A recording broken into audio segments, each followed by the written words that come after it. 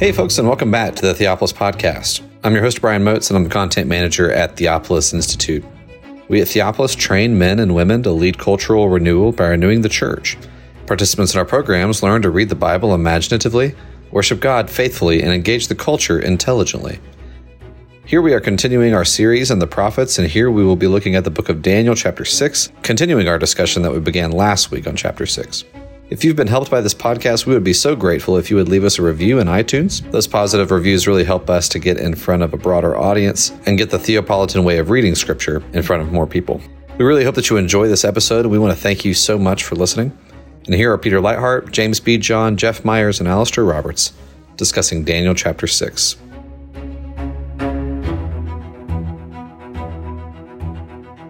Welcome to the Theopolis Podcast. I'm Peter Leithart, and I'm here today with Alistair Roberts, James B. John, and Jeff Myers. And Brian Moats, as usual, is helping us with the technical side of things and keeping things rolling for us. We're in the middle of a series of studies in the book of Daniel, and we have begun Daniel chapter 6. Our last episode was devoted to going through roughly the first half of the chapter, and we're going to pick up from there and then finish out chapter 6 today. This is the story of Daniel in the lion's den and of the conspiracy against Daniel by the satraps and commissioners who are envious of him, who are engaged, as Jeff said last time, in mimetic rivalry. They don't like him being exalted above them, and so they're trying to bring him down. And to do that, they get Darius to sign this document that promulgates a law that prohibits petitions.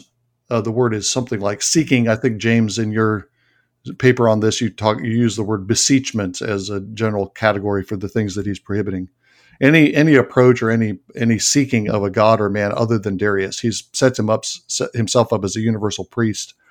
I don't think he sets himself up as God, but he sets himself up as a universal priest, mediating the petitions of all the people. And we looked at some of the ins and outs of why he might be doing that at this particular stage in Persian history last time, or Medo-Persian history. I want to pick up at the beginning here on something Jeff said last time, alluded to, and that's the typological dimensions of this chapter. It's pretty striking how much the experience of Daniel in Daniel 6 resembles the experience of Jesus in the Gospels. Like Jesus, Daniel is under suspicion of powerful people, and there's a conspiracy formed against him in order to trap him, an effort by evil men to trap the righteous, and they use the law to do it. They try to prove that Jesus is violating the law. He is violating the traditions of the elders. He's not violating the law of Moses. In Daniel, it's the law of the Medes and Persians that's at stake, not God's law. But they try to set up a trap, which will lead to his condemnation to death. Daniel is put into a sealed den, a kind of cave. He's there overnight. Darius is in the position of the women who visit the tomb of Jesus at the break of day on Easter, the first Easter, and Daniel has survived. He comes out of this place of death, and he's elevated and exalted. He's not only raised from the dead, but the chapter ends with him prospering and having success in the reign of Darius and in the reign of Cyrus, if those are two different people. One of the interesting things about that kind of death and resurrection theme, Darius ends up the chapter confessing the living God. In fact, that's the phrase he uses when he asked Daniel if he's survived the night. Daniel, servant of the living God, has your God whom you constantly serve been able to deliver you from the lions? That's in verse 20. This is the God of life. And it's interesting that it's not just Daniel who goes through this kind of death and resurrection experience, but Darius seems to participate with him in that. Darius, while Daniel's in the lion's den, in this place of death, in this sealed tomb, as it were, Darius himself is going through this night of fasting. No entertainment is brought to him. Sleep flees from him, and he comes out the next morning into new life, confessing the living God, issuing a new decree that exhorts all of the people in his kingdom to tremble before the God of Daniel. And so not only do we have this kind of gospel scene of Daniel going through a death and resurrection, but we have a kind of participation in that death and resurrection by the king. And in some ways, the king is the focus of the chapter. It's the king who issues the decree. Daniel's off scene much of the chapter. People are conspiring against him, and you have the satraps and commissioners meeting with the king on several occasions while Daniel's not there. The only words that Daniel speaks in the chapter on verses 21 and 22, he speaks from the grave, as it were. But what's happening in the chapter is happening to Darius as much as it is to Daniel. So there's a kind of participation in the death and resurrection of this prophet, similar to the way that we participate, of course, in the death and resurrection of Jesus. The other thing I wanted to raise at the beginning here is a question about law, which we discussed last time. This chapter is definitely focused on the issue of law. Verse 5 introduces that. Even before the king passes a decree, the conspirators realize that the only way they're going to trap Daniel is by finding something with regard to the law of his God in verse 5. That phrasing is not found up to this point in Daniel. We see Jews obeying the law, but they don't do it as an appeal to the law. There's no mention of the law of God. But here at the beginning of chapter 6, we have a reference to the law of his God. And then we have decrees, statutes, edicts, and so forth, different terms for public decrees, public law. So we have this conflict set up between the law of his God and the law of the Medes and Persians. That's the way that the chapter is set up. And we said some things last time about the fragility of law. There's a kind of parody of that, because obviously the law is not irrevocable. It is overturned by the end of the chapter. But I also wonder if there's another dimension of law that's being highlighted here, because what happens to this law is that it does things that Darius does not intend it to do. He passes it, at least doesn't realize it's going to apply to Daniel. He's alarmed when it applies to Daniel. But the law kind of gets out of his control. It's not out of control of the conspirators. What's happening is exactly what they wanted it to happen. But it's almost as like the law, once it's passed, has this power that kind of carries events along with it. And even the king is carried along with the law. It's not simply his instrument. He's the one who signed it off, but it's subject to uses that he doesn't anticipate or intend. Which there's I think an interesting parallel here with some of the ways that Paul describes the operation of Torah as a kind of power that enslaves, that kills, that puts people under curse. And a hint, I think, that of the idea of even civil law as a kind of power. Once it is enacted, a law has this kind of inertia and energy to it that accomplishes things that none of the people who passed the law intended. And in the American context, I think of something like the civil rights legislation of the 1960s, where the Civil Rights Act is passed in order to protect the civil rights of African Americans primarily. But then it's been used the scope has been broadened in all kinds of ways to encompass sexual minorities. And you have this very revolutionary, this kind of radical legal agenda that's all built on this law. But it's not the law as intended by the authors, but it's the law as it's being used. And it certainly surpasses the intentions of the original. One of the most thoughtful blog posts I've ever read is one called Meditations on Moloch on the old Slate Star Codex blog. And he talks about the way in which our laws, our systems, our inventions, our technologies have a sort of life of their own. So we presume, since we created them, that we are their masters. But we can be trapped within systems of our own creations. And these laws that we have created, these systems and structures, can end up trapping us within them. We're acting in terms of them. Think about the power of the internet, or the way in which the government works, so that who can turn the internet off and give us freedom from it if it became tyrannical over us? In many ways, it assumes a power and inertia of its own, likewise with government, where no one is actually exercising human power over the system. Everyone is exercising their power within it, and we can be trapped within such a structure. And as Peter has said, within this book, we see a lot of the pretensions of man to power and the way in which, even in his exertion of power, he ends up creating powers over him. And it's only God who can exercise power truly in a way that is personal and truly sovereign, without ending up with that power coming back to bite him. We can presume that we exercise power when we really do not. the things of our creation can often end up taking liberties with us. I think that's a great point. And I think a lot of it is brought out by the particular vocab that Daniel uses in this chapter. We've spoke about kind of palettes before and the choices of words that people use in order to paint a picture. And the way this law is portrayed, it's something that's not going to pass away. And that picks up on some of the language of chapter 2, where it says that God is the one who causes kings to pass away and whose kingdom won't pass away, and it's said to be binding, which is the term used of chapter 4 when Nebuchadnezzar is sort of bound with this band of iron and bronze, I think it is. And it's inscribed, this law, which is the sort of same word used for when the hand of God inscribes on Belshazzar's wall. And so a lot of this, I think, is intended to portray this law that's assumed godlike qualities and has become sort of too big for people to control. It's almost like the lions. It's this untamable force. And so just as the law turns against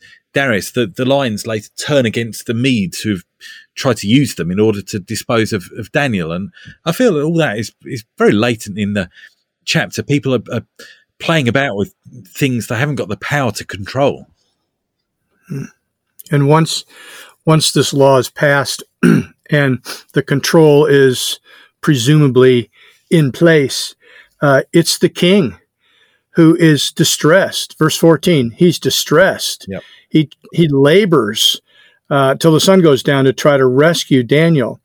And then a little later on, the king goes in verse 18 when Daniel's actually in the den, spends the night fasting, no diversions, can't sleep. And then he hastens to the den in verse 19. And then in a tone of anguish, he cries out for Daniel. The fascinating thing here is that the king's feelings, his affections, are described so carefully and so vividly here. And yet Daniel, his feelings are not even mentioned. He just goes about his business. There's not a single mention of Daniel being upset, concerned, fearful, anxious about what might happen. It's rather striking, the difference between the way the king is portrayed and the way Daniel is portrayed in his confidence, in his trust in Jesus. I mean, when I read this, I thought, okay, if Kierkegaard was writing an essay on this, like Fear and Trembling that he did with Abraham in Genesis 22, he might have Daniel, all tied up in knots about this particular law and wondering what he should do and, all that.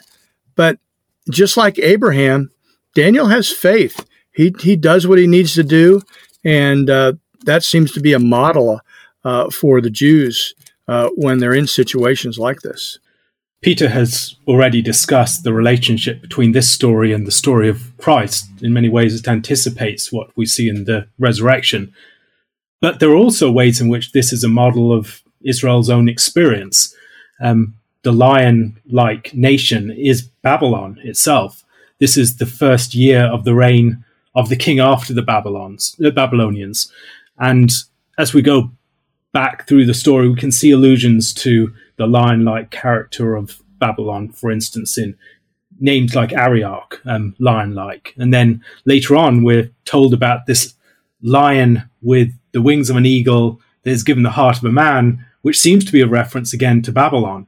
And this den of lions seems to be an image of Babylonia itself. This is the first year of the reign of Darius, and as we go on in the book in chapter 9, we see that it was at that point that Daniel was reflecting upon the fulfillment of the prophecy of Jeremiah concerning the 70 weeks.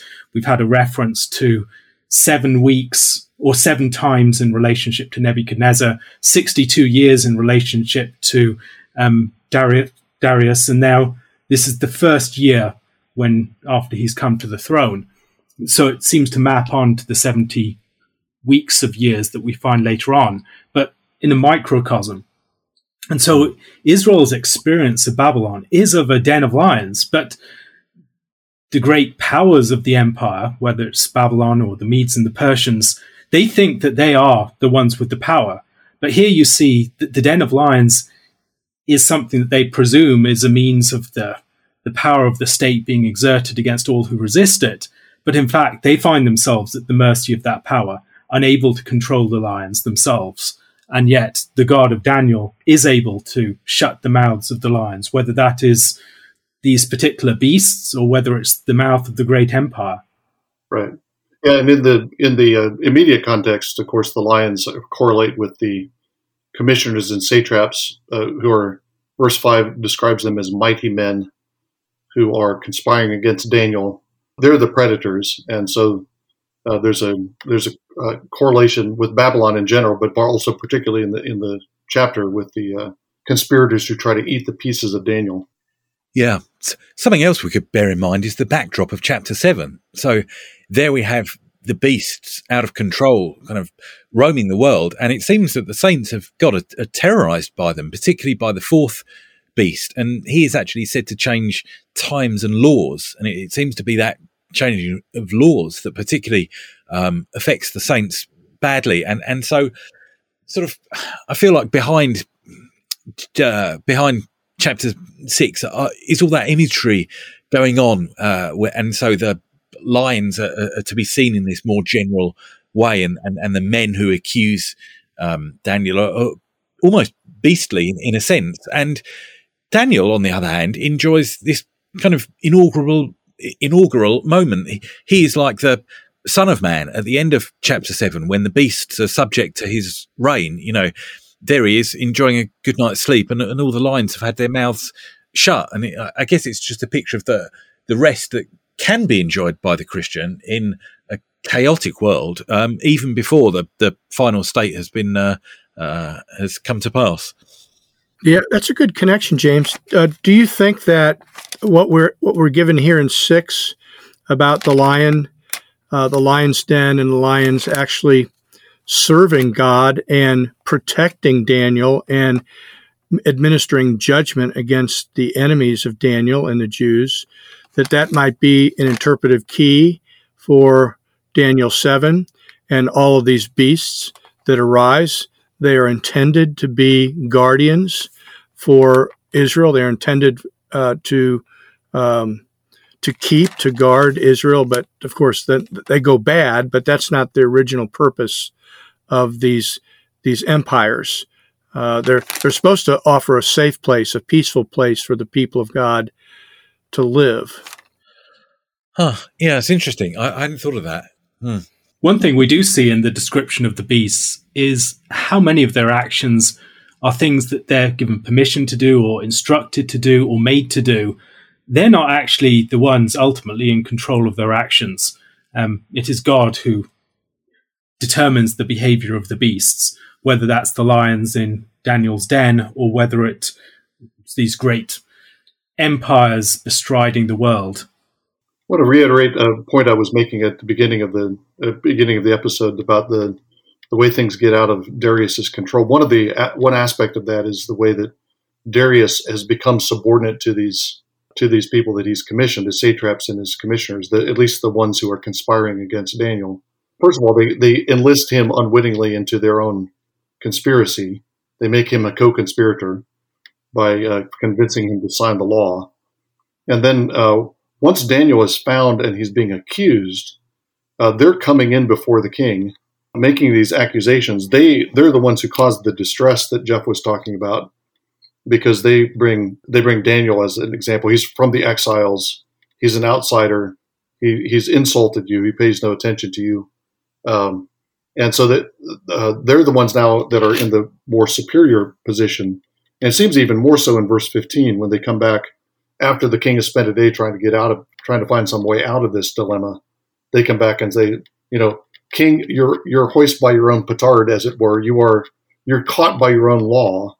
You can't go back on it. And they're the ones that are actually exerting the authority. So part of the dynamic of this law getting out of the king's control is that it's being manipulated by these conspirators to control the king as much as it is to control Daniel and take down Daniel. So a question that I could throw into the mix maybe is, why doesn't, I'm not sure we answered this last time, why doesn't Daniel just shut his windows or pray at a different time? It feels like he wants to make a public display of his disobedience to this law. And I guess I'm intrigued as to why you think he does that, and whether that's almost a model for how Christians are to behave in certain situations. If I decide that my government, for instance, has like overstepped its bounds in terms of like the prohibitions it's putting on religious worship, then should I, rather than try and meet in secret with a few Christians, gather in a very public way, because this public thing needs to be disobeyed in a public way? Thoughts? Well, I think you're right that Daniel, at the very least, we can say that Daniel doesn't mind doing this in public. He's not choosing to do it as some new thing, so he's not doing it as the publicness of his prayer is not a response to the decree. It's just continuing what he's always done. So yeah, he's choosing to do it in public, and I think there are various reasons for that. James, you've reflected on this yourself in the paper that you wrote on the chapter. But I think it does provide some kind of model that the Christians should. This decree is wrong. It violates God's law, and the Jews in Daniel 6 and Daniel and Christians in other kinds of circumstances rightly defy it because it's not a just law, and a public defiance is not just a disobedience, civil disobedience, but it's an act of publicity. It's a political act. So I do think that there's a model here for the way Christians react to restrictions on public worship, on prayer, and so forth that are in various countries today. I would argue it depends a lot upon the specific commandments in view. Are these commandments that are specifically designed to some idolatrous end, or designed to single out Christian worship? Those are the sorts of considerations that I think we need to have first. And within the New Testament, there are such strong statements about submitting to authorities to the extent that we can. It seems to me that there are a lot of considerations that we must first go through before we determine to take a stand like Daniel does here. Yeah. Well, I don't think that applies here, Alistair, because the law is not targeting Jews. The law is just prohibiting seeking of any god or man besides the king. And Daniel violates it not because it targets him, but because it's just wrong.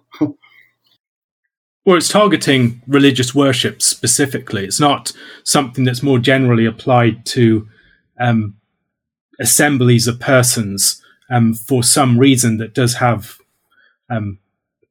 that's for some prudent reason of politics and public safety, things like that.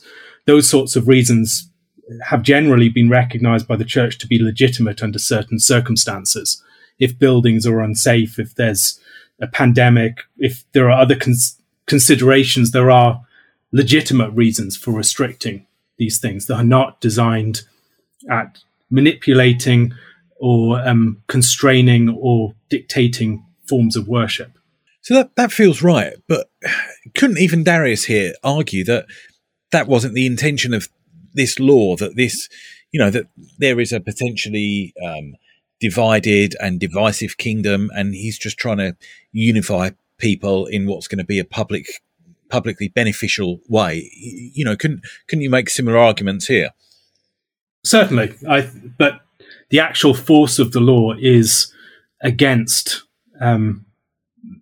It is very clearly a law about worship, and that will affect the appropriate worship of the people of God for reasons that are not just legitimate ones for, if we're thinking about public safety, things like that, there are ways that you can continue to worship God in an uncomfortable way, but you're still worshiping God outdoors in the rain. If this is really serious, you can do these things.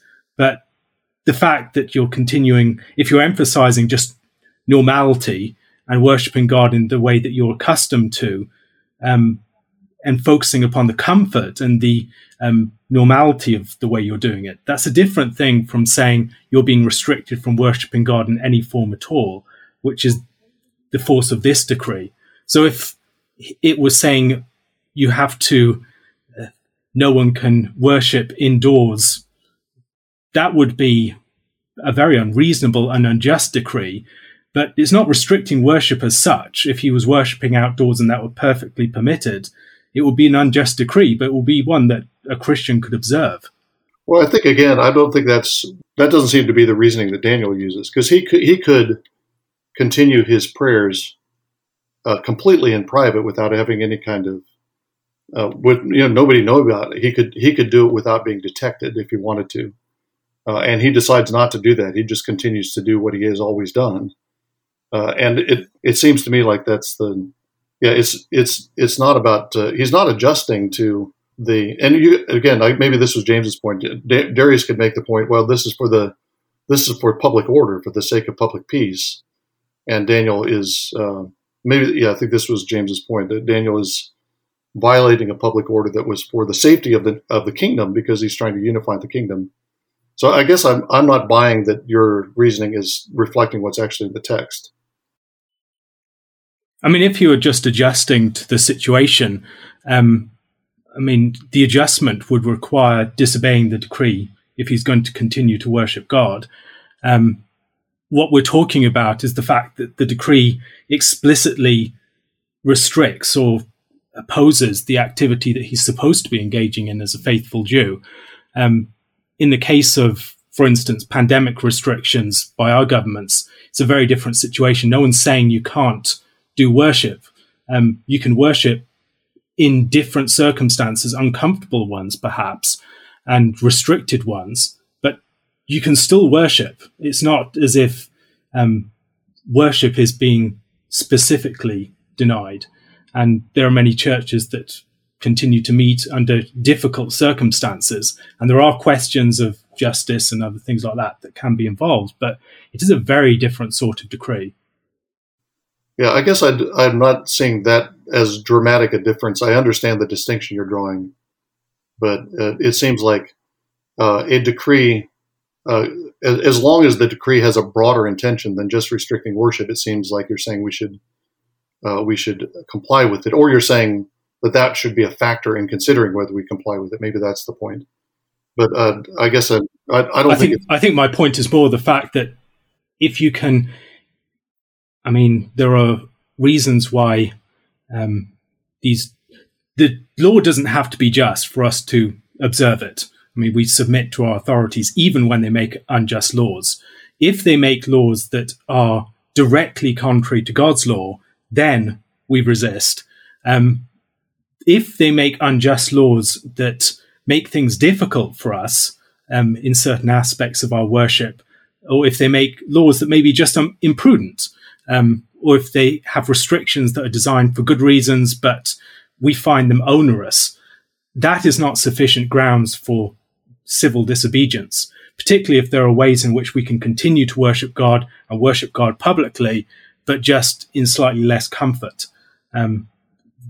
Daniel's position is very different from that. Well, I hear that, Alistair, and I think I agree with you mostly, but we should also remember what we talked about earlier, and that is there are always these unintended consequences that go along with these big laws. So in the pandemic, for example, laws that were intended to keep people safe, understandably, ended up being applied in all sorts of,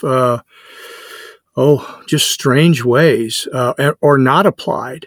And so a lot of Christian churches had to make decisions about what they were going to do or not do, and individual local kind of churches or local denominations being, as governments had to decide whether they were going to obey these particular laws, especially when they ended up having consequences that the state or the county or the federal government didn't really anticipate, and also they ended up being applied in ways that were inconsistent.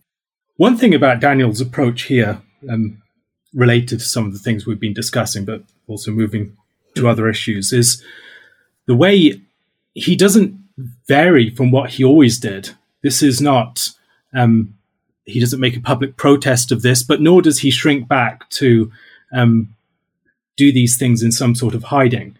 He continues in his regular activity, and the satrap try and trap him within his situation, knowing his custom. But he's not going out to cause a scene, but nor is he trying to shrink back. And that standing of his ground is an interesting one.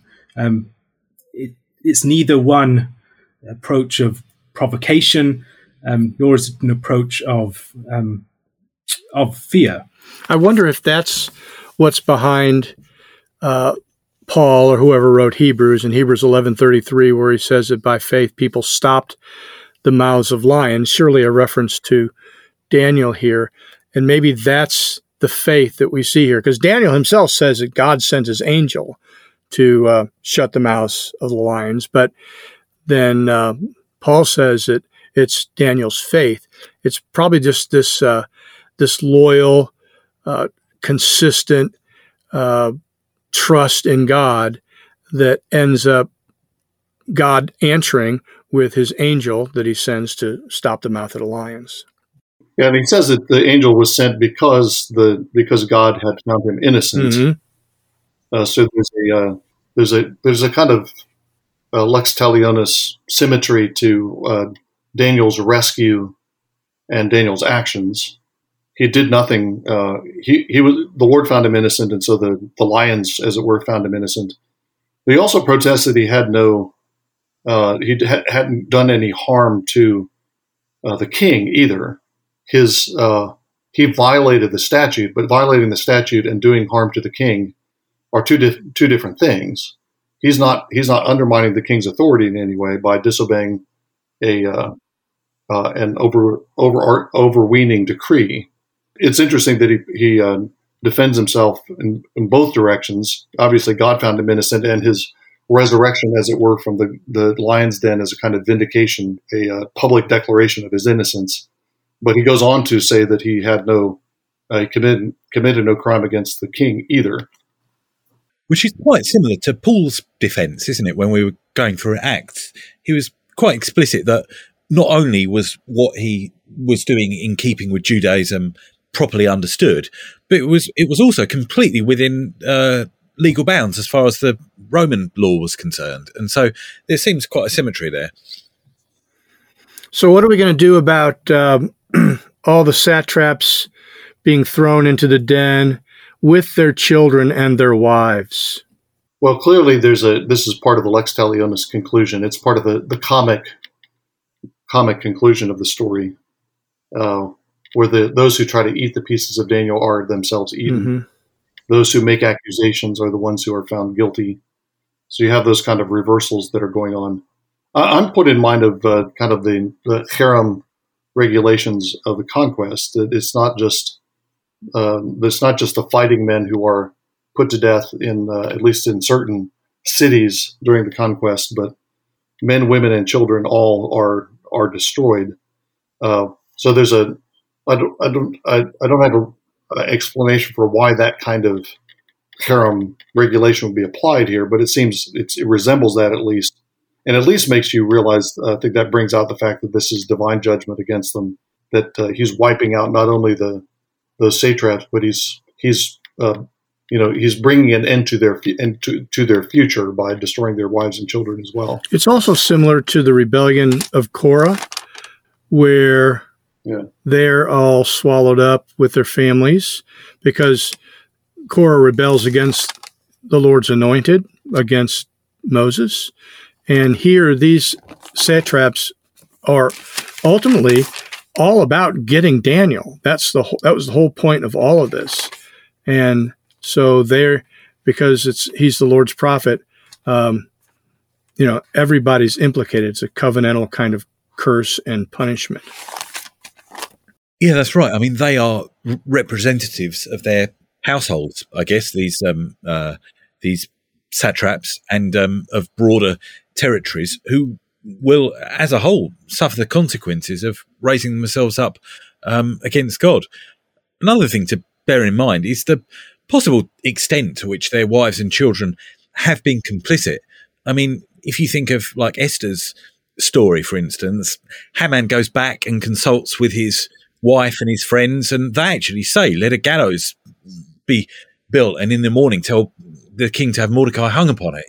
And so I don't want to particularly assume that these people are just innocent bystanders. There might be a lot more of it. Good point. More to it than that. Right. And I think of the example of Achan too, where he's not only Achan, but his entire household is killed after he's committed sacrilege, taken things from Jericho.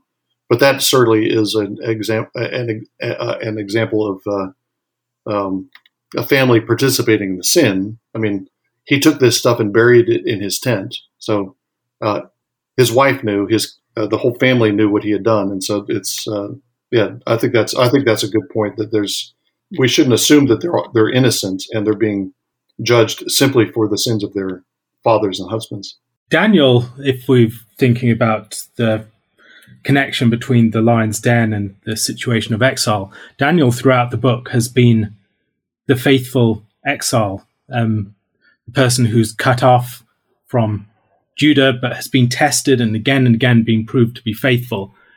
And I wonder to what extent we should see Daniel's situation here and the situation of his opponents as speaking to the relationship between the faithful Jews in the situation of exile and those who were mistreating them within that situation, and how they should, since they've touched the devoted people of the Lord and sought to destroy them, that they themselves are going to be set apart for destruction. That this is not just speaking to these individuals who are opposed to Daniel, but to the larger peoples and opponents of the Jews more generally within the situation of exile. The chapter concludes with another decree, and it's both a decree that's sent out to the peoples, nations, and tongues that are in the land that Darius rules, and also a kind of confession, kind of like the other confessions that we've seen from different rulers throughout Daniel. We've seen this accumulating number of professions of the power of the living God, his eternal dominion, his kingdom. Nebuchadnezzar has confessed that, and we see this. Jeff was saying either in this episode or the previous episode that the goal is for Israel to do good works so their light will shine, and that will bring praise to God from among the Gentiles. And we see that happening again and again in the book of Daniel. But it is also a decree. Verse 26 makes that explicit, so it's another statute that's being enacted. And so, at either end of this chapter, we have Daniel's heroism is certainly a central theme of the chapter, but we also have the effect of Daniel's heroic resistance on the kingdom of Persia and on the law of Persia. That's been a constant theme of Daniel as well, as the Jews refused to, the three friends refused to bow to the image, and as Daniel faithfully interprets the dream of Nebuchadnezzar, you have a shift and a transformation of the structures of these Gentile empires and the laws of these Gentile empires. That's the frame around this chapter: a bad decree prohibiting worship, and then a decree requiring a homage and respect and fear to the God of Daniel. So that's the move we're looking at, and this is what we're frequently looking at in the exilic stories. Esther is the same way. We have the elevation of Mordecai right at the end of the book of Esther. They're about the transformation of these Gentile empires and Jews being elevated into positions of authority, and laws and statutes being changed and kings being changed. Yeah, that's interesting. That feels like it's part of a bigger picture, in that it feels like having men like Joseph, Daniel, Mordecai has the effect of staying this anti-Semitic or just ultimately anti-God tide of empires for a while, but that it wears off after time has gone on for a bit. So once a pharaoh arose who hadn't heard of Joseph, then things got bad.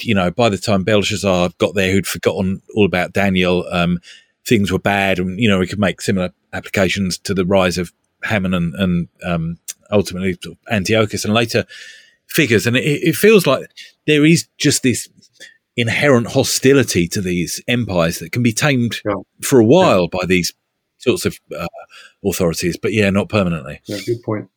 Wonder if I could just come back to one of Alistair's points about the way in which Daniel doesn't change his way of behaviour. And Alistair was talking about that sort of, I guess, in some senses from a legal perspective, but just in spiritual terms, there seems to be a lot to that, doesn't there? Daniel has developed this routine in quiet times, I guess, when before this conspiracy had arisen, he had ground this prayer life into his routine, and he was faithful in it, and he was obedient, which is why he was victimized in the first place, because he was obviously a very scrupulous individual and became unpopular. And his calmness just feels to me like it just flows forth from that. He's completely unfazed by everything, and I feel that his prayer life is to be seen here not just as what causes him problems, but as what gets him through those problems ultimately. It's his sort of obedience and prayer life that has got him where he is in his life, and it would then make no sense just to abandon it when he most needs to pray. There would be no logic, and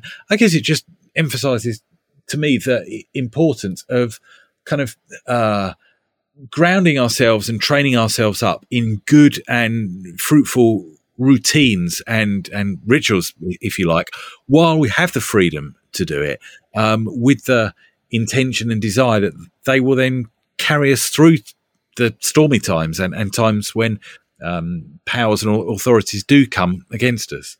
On that front, I'm reminded of a quote by Oliver O'Donovan in The Desire of the Nations, when he talks about the way that tend to think about primarily the community and set the individual over against it. But when the community hits this great national crisis, when Judah is thrown into exile, the individual, someone like Daniel, has to bear the life and the practices and the faith of the community within himself to be the seed from which it could be restored at some later point. And in the story of Daniel and his friends, they don't have a large community around them. They seem to be, we don't hear of them as being more than just a small group of people and not always next to each other. Sometimes Daniel's in one place and the friends are elsewhere. And yet they are bearing the identity of Israel faithfully within themselves in this position of great testing and opposition. And yet this faithful practice of daily threefold prayer that's following the patterns of the temple worship, even when the temple's been destroyed, is something that is preserving that light of the community identity, even when the community is not there anymore. And often we find ourselves in similar positions in a society which is deeply secularized. We don't have the support of Christians around us in the workplace, perhaps, or maybe in other places of our activity. But yet, if we have truly internalized these practices, we can be people like Daniel, who in our own practices provide a sort of consistency and repository of deep communal memory, even when that community has departed. Thank you again for enjoying this episode of the Theopolis Podcast. For more information and for more content from Theopolis, you can check us out online at theopolisinstitute.com. We release new articles every Tuesday and Thursday on our blog, so you'll want to make sure to look out for those. You can also find us on Twitter at _Theopolis and on Facebook if you just search for our name. If you've been helped, sharpened, and encouraged by this podcast, we'd really love it if you would go to iTunes and leave us a review. It just takes a few seconds, and it really will help us along in getting our content in front of new listeners. That's all for now, friends. We really look forward to being with you all again in the next episode. And as always, thank you so much for listening.